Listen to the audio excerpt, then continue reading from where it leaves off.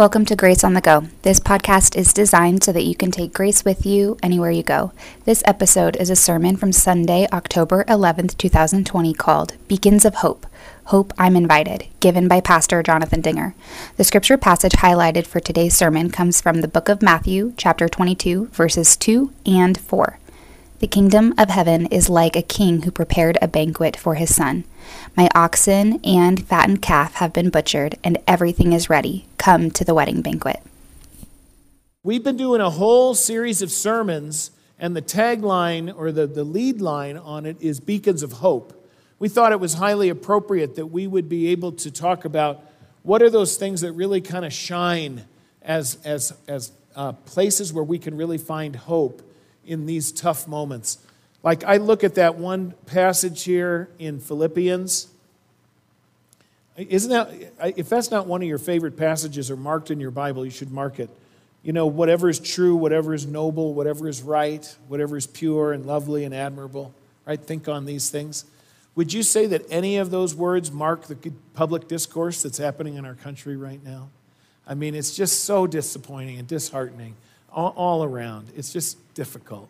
So I'm longing that the church can be a place where that does happen, where we can talk about things that are praiseworthy and noble and lift our eyes up. So I hope it really is our prayer that these are beacons of hope for you as you live your week out, and if you get a chance to revisit these passages on this. You know, this is a different experience for me, not having my partner in crime.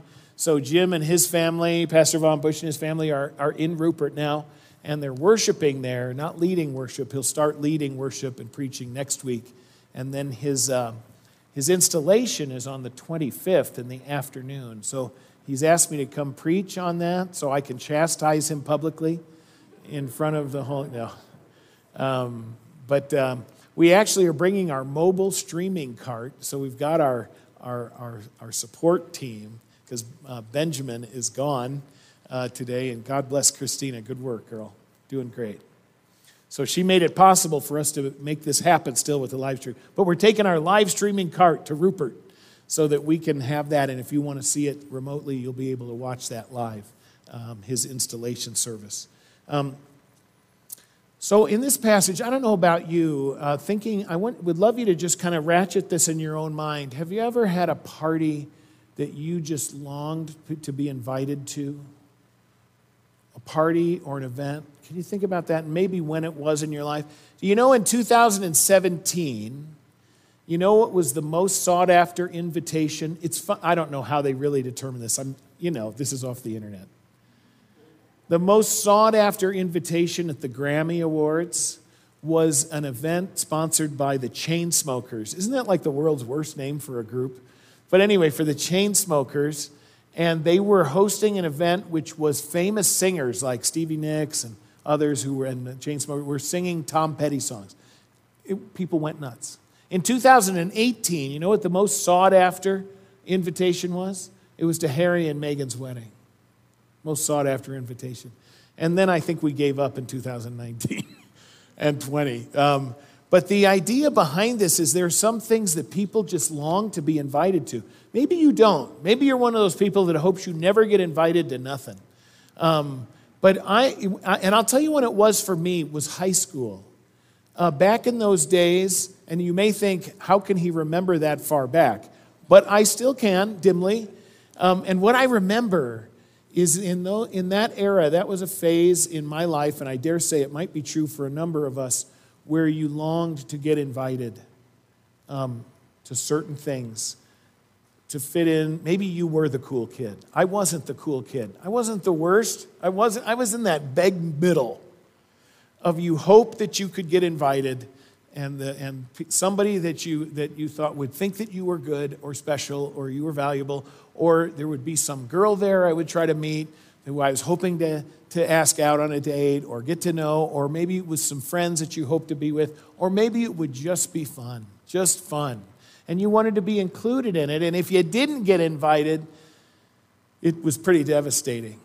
You know, I remember, this is back in the day when you didn't have smartphones and constant contact, and you didn't have Instagram and Snapchat, and you didn't know what was going on constantly in everyone's life in real time, and there were moments, can anyone relate to this, sitting by the phone, hoping that it would ring?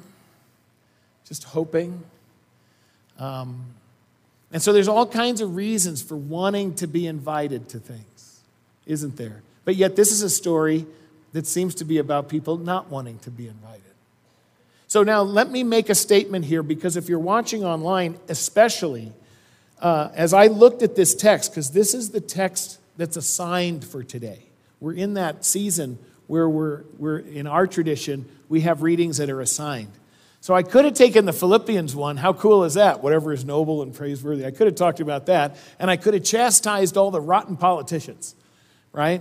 But instead, you know what I would have done? I would have hammered on us a little bit too, right? We need to improve the conversation, and we need to be part of improving that. But this one was more challenging, and as I looked at it, and I was talking to Teresa about it this week, and I said, I want to be careful here, and I want to be as gracious as I can be, because it would be very easy, right? And those of you that are watching online, please take note.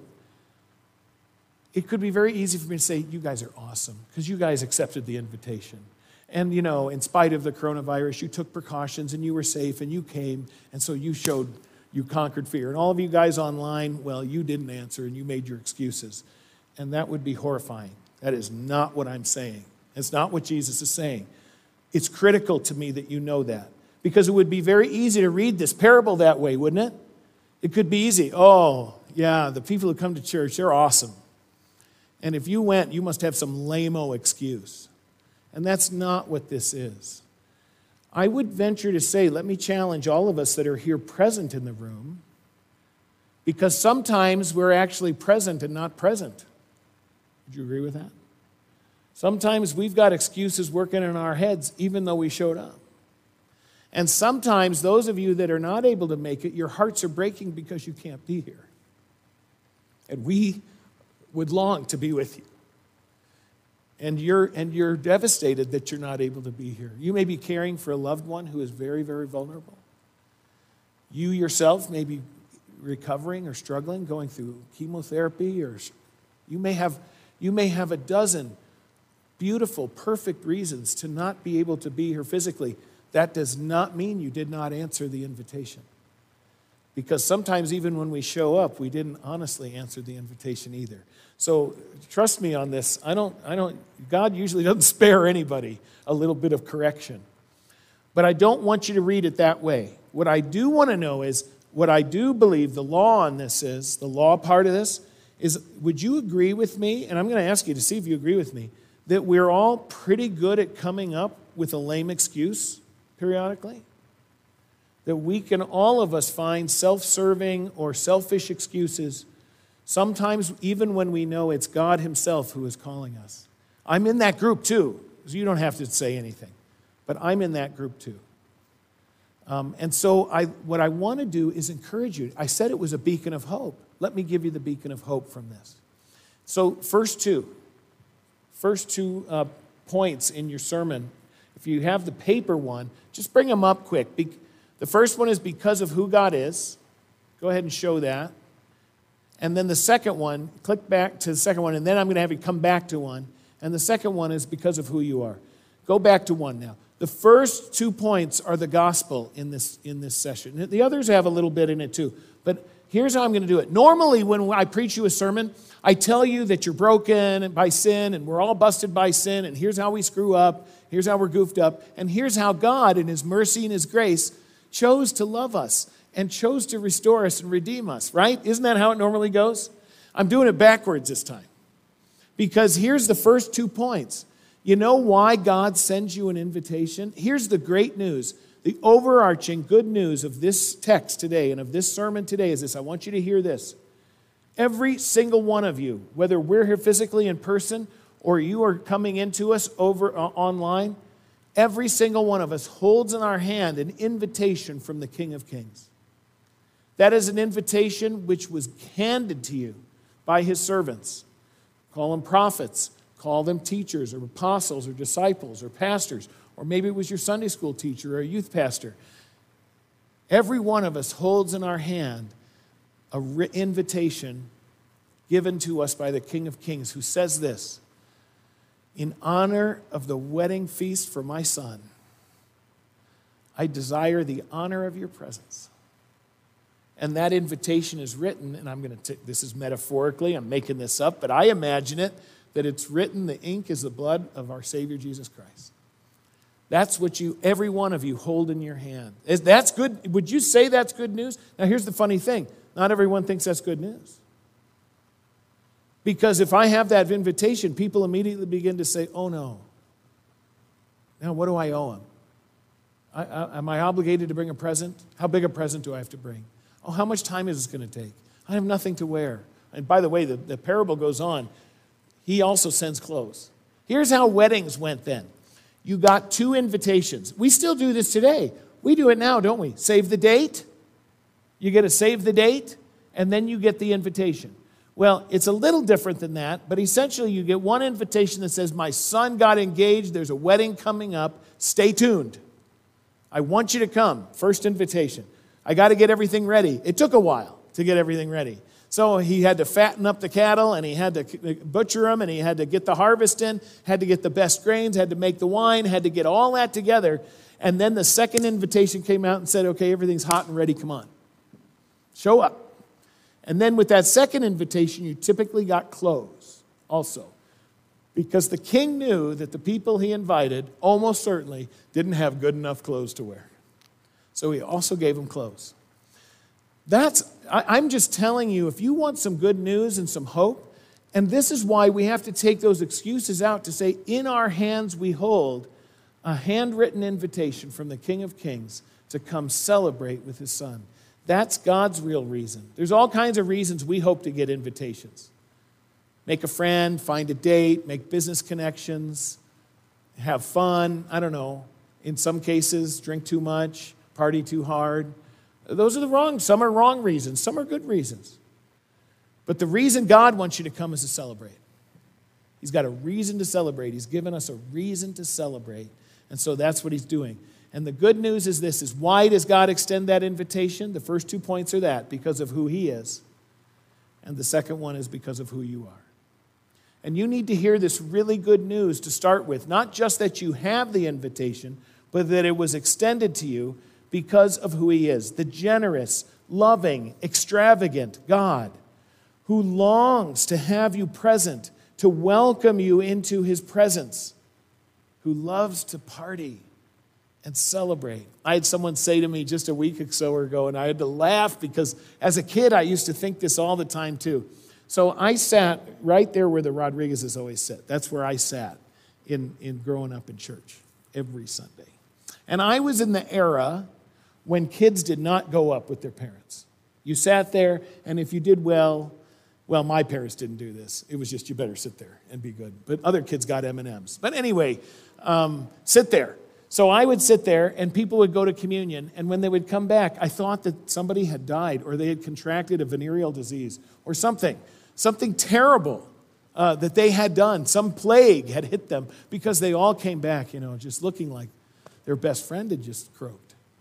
And it was so funny to me because I'm hearing the pastor tell me that this is the wedding banquet and the wedding feast for the Lamb. And I'd been to a couple weddings, and I said, they don't look like that. And so it's interesting to me that what God loves to do is celebrate. God is longing to celebrate because he's given us reasons to celebrate. Even in the midst of a pandemic, even if, and we've had a couple members who have wrestled with COVID, who got some fairly severe symptoms, who've had to be hospitalized. We continue to pray and ask for God's grace and healing power for them. So we prayed for James, we prayed for Sherry, we've prayed for others. We've had teachers who have contracted that, and students and so forth. And so thank God, we're blessed. Recovery is good. But people, there's reason to celebrate.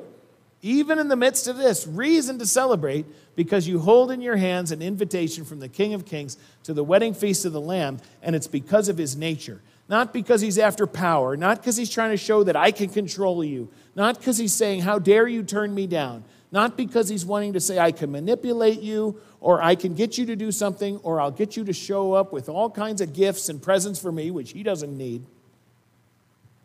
Instead, he's longing to give them a gift. That's the nature of the one who's doing the inviting. Come to the wedding banquet. It's the king who prepared a wedding banquet. He didn't go and steal all his neighbor's cattle. He didn't go and harvest somebody else's field. He himself gave of his own wealth that we might be celebrating at the wedding feast. Second thing, it's also because of who you are. The precious and treasured, unique, distinct, every one of you, made by his own hand, with his own distinct fingerprint. You are the masterpiece and the high point of his creation, and you are the very focus of his love. That is who you are in the eyes of God. Whether you see yourself that way or not, that is how our Savior sees you. And so we hold that invitation in our hand. Why did he invite us? Because of who he is, the generous, extravagant, lavish, loving God who loves us without conditions.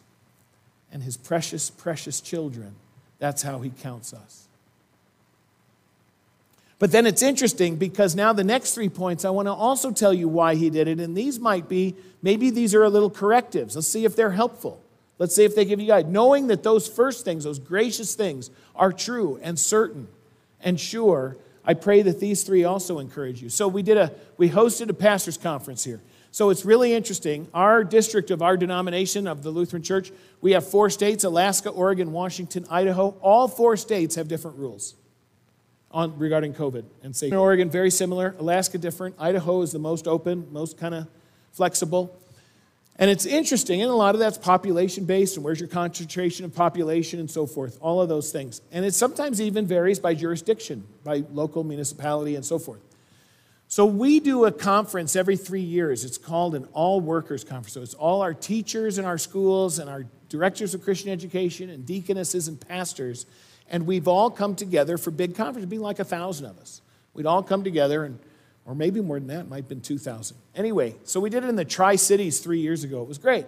It's great. You get together as presenters. You worship together. You talk about ministry. You share with each other. It's great. Well, here's the pandemic. Can't do it. Can't do it. So our district decides to do it all on Zoom.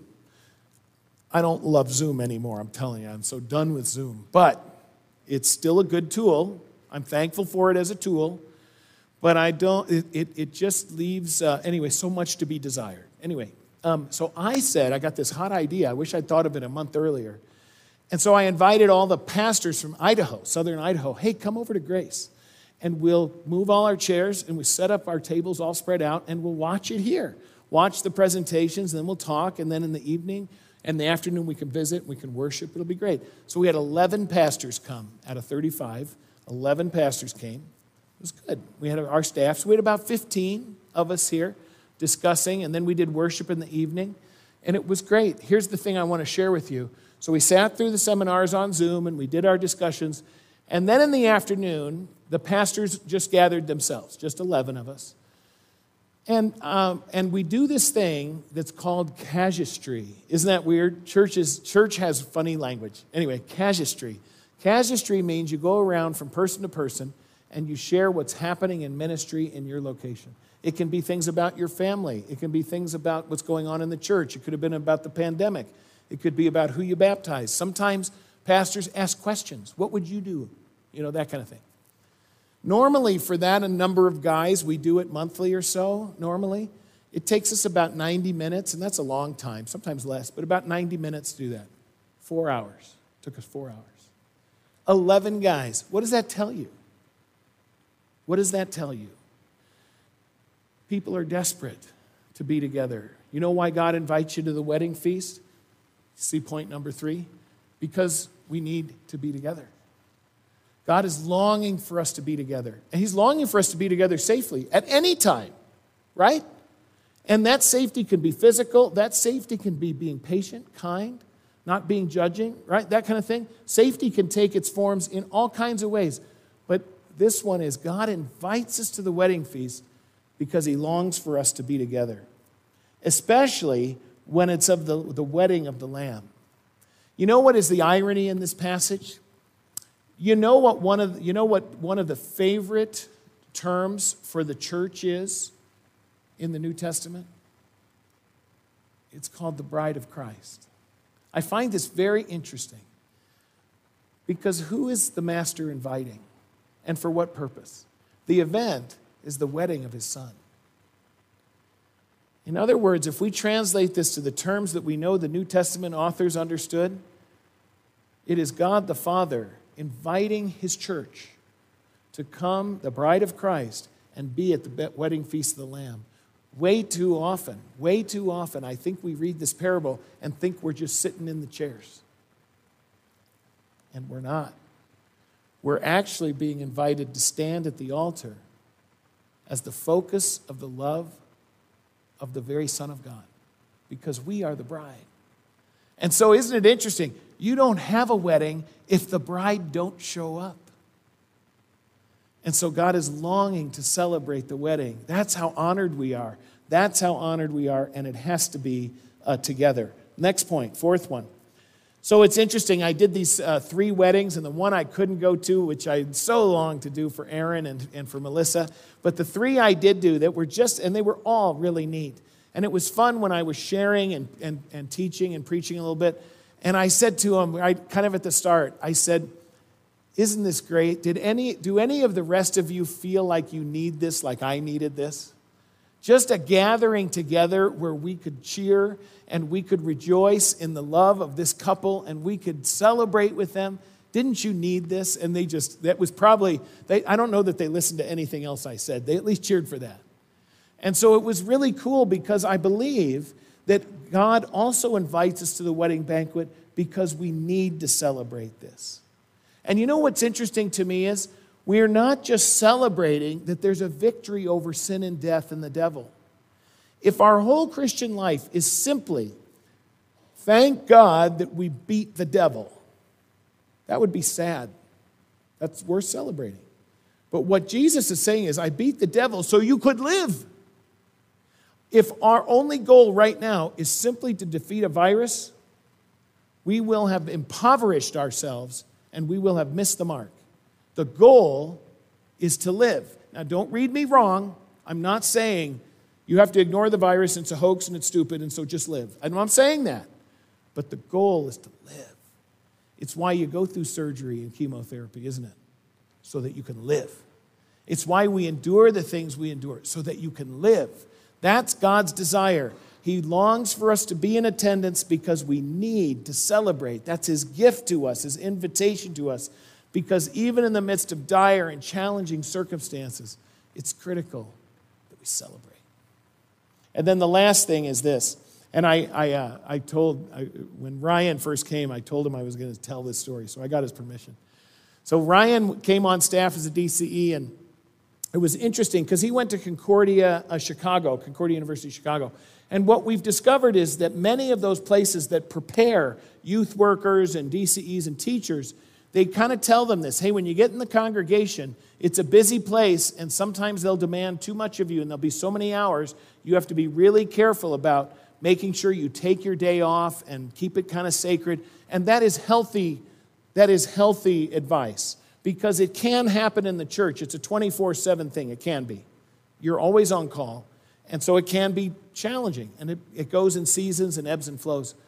But it was funny because you also need to tell them, however, ministry does not stop simply because it's your day off, right, on the same time. So I would call Ryan, he wouldn't answer my phone. I'd be like a day after, 2 days later, and I'd call or I'd do email. He wouldn't answer his email. And after a couple of times, he'd answer me a couple of days later. I said, what are you doing?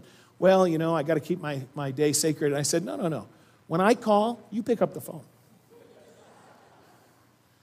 I go, this is the deal. And I said, because you know what? I'm not calling you to talk to you about the Cubs game. If those of you that know me, I'm not very good at small talk. I move from small talk real fast. There's more important things for me to do. And so it's interesting. And so we laughed about it, and he was actually awesome. He was awesome. And since then, he understands, because I said, if I'm calling, it means that someone who is connected to you or to this church or this ministry needs us. And we need to be able to process through this and be able to do it. And so it's interesting because how we respond says something about who's doing the invitation, doesn't it? That's the last point on this. And by the way, I've got to be so careful. Goodness gracious, I'm not comparing myself to the king. That's a horrible comparison. But sometimes you got to remember who's doing the inviting. Why? When God calls, it matters. When God is the one who's calling, our response to him reveals what position he holds in our life. Would you agree with that? Our response to God reveals what position he holds. I mean, if it's like, oh, God is nice, he's gracious, I'll do that later. God doesn't call on a whim. God calls for all of these reasons, because of his gracious nature, because of how much precious you are to him, because he knows we need to be together, because he's longing to celebrate, and because he wants you to remember what position he holds in his life. That's not meant to make us feel bad.